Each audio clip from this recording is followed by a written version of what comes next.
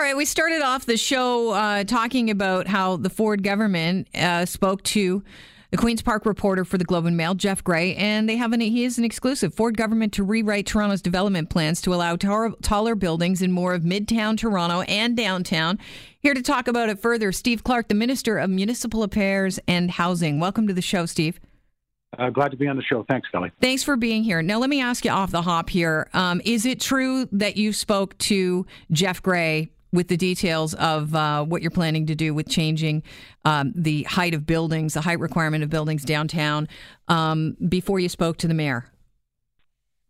I indicated to the mayor that it was my intention today to present a number of modifications to OPA 405 and 406. He responded later last night and indicated that we need to set something up today or tomorrow to talk about it.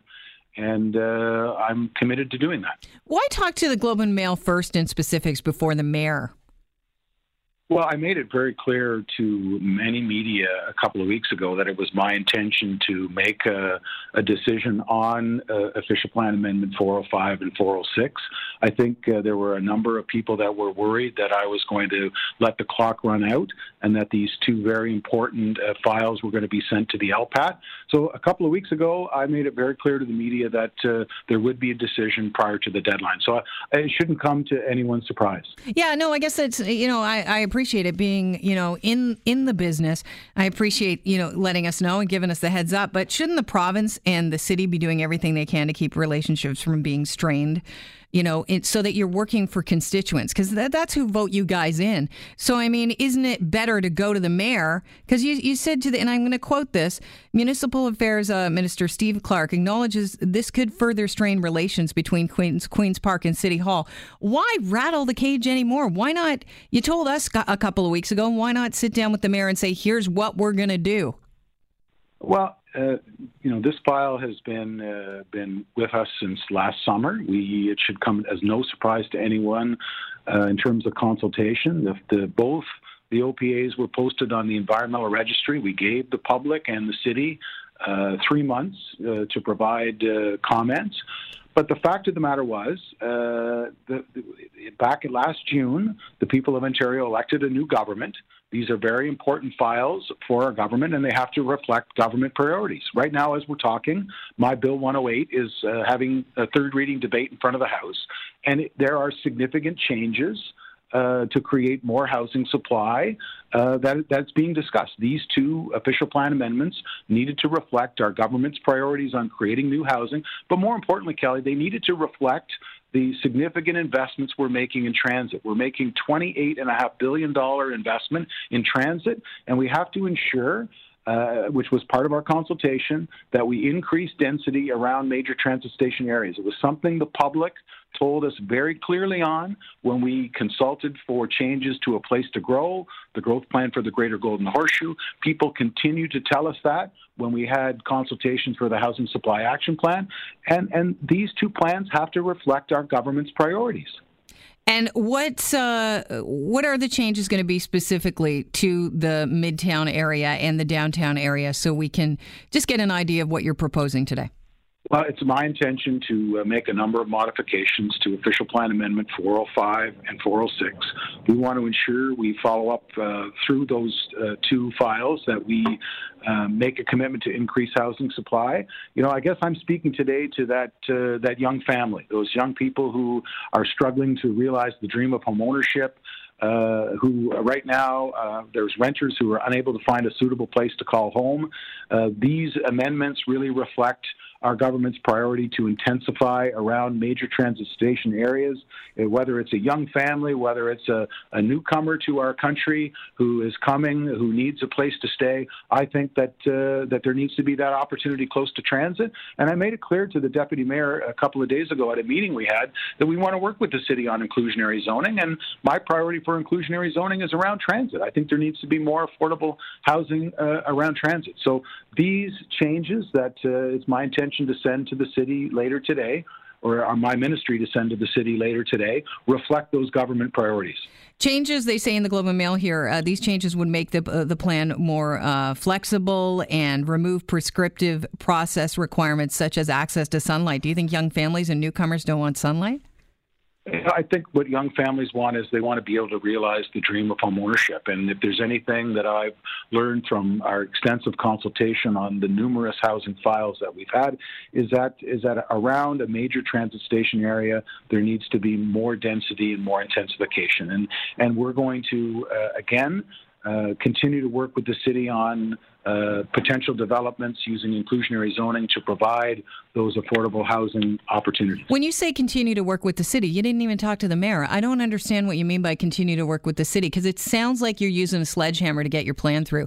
No offense, I don't really have any skin in the game. I don't live in the downtown core, but when you say things like work with the city, I mean, you're just broadcasting to the city what you're going to do. So how is that working with the city?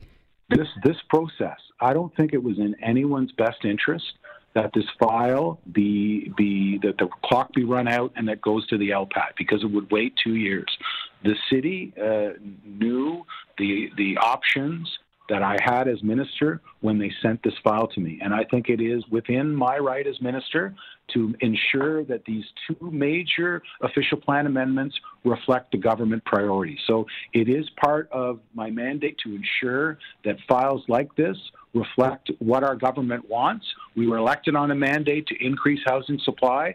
When I did my extensive consultations, and listen, we did a lot of consultations last fall and this spring on this file. We've had lots of opportunity for people to weigh in, and almost unanimously, people said they wanted us to intensify around major transit station areas. You know, the example that I used was the Leaside Station. You know, you look at that station in terms of 8 stories.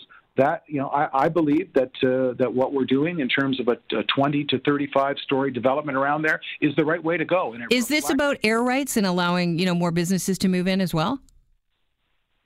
Well, air rights are something that I know the Minister of Transportation has had a number of announcements about. We want to be able to leverage transit-oriented development. It's certainly a priority of the Minister of Transportation. But we're going to continue to have files reflect government priorities. That's why Bill 108 is having third reading debate right now as we speak, and that's why we've put together an updated growth plan that encourages building housing close to transit, sets minimum density targets for MTSAs, and really directs that major office developments and other high-density growth are connected by transit. I think everyone agrees that is a good thing. I agree. I think everybody needs to get around, and I think it's important. Our transit, listen, if there's anything I'm behind for the province here is we need more subways. There's no two ways about it. I think you guys, are moving forward, and we need something happening. We need shovels in the ground, and we need subways. But I understand the need to make sure that there's a population to take those subways. But does any of this, is there any part of you that fears that if we allow for the development and higher, density in those areas around transit, and the feds don't come through with the money, because they haven't come through with the money yet, that we are only overcrowding a system that is already crowded?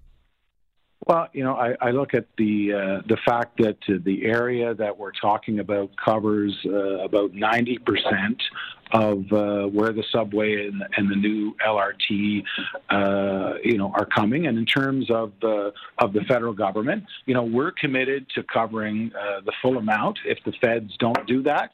I can't for the life of me understand why the federal government wouldn't want to invest in transit in the city of Toronto. They've given no indication that they're not committed to transit everywhere else. I don't know why they're singling out the city of Toronto. We're committed to ensuring that we leverage that $28.5 billion to ensure that we have an adequate transit and new LRT system. And it is certainly a smart decision by our government to try to leverage those assets and build as much affordable housing around that area. That's why we're doing this. We have to ensure that young people, newcomers to our city who are struggling to realize the dream of homeownership, we have to give them some hope. This is exactly my intention in sending these official plan amendments back with the changes that are being proposed. We have to do a better job for those young families and those newcomers to our city. They want to live near transit. They expect that we're going to intensify around our major assets that we're spending billions of dollars on. It's the right way to go, and it's a priority of our government. Listen, Steve, I've kept you way longer than I should have. I appreciate your time today because I know you're on a clock. I know you're a busy guy. Thanks so much for sparing some time on the show. Okay, thanks very much, Kelly. Cheers. That's Steve Clark. He's the Minister of Municipal Affairs and Housing. True story. He had to go about a minute and a half ago.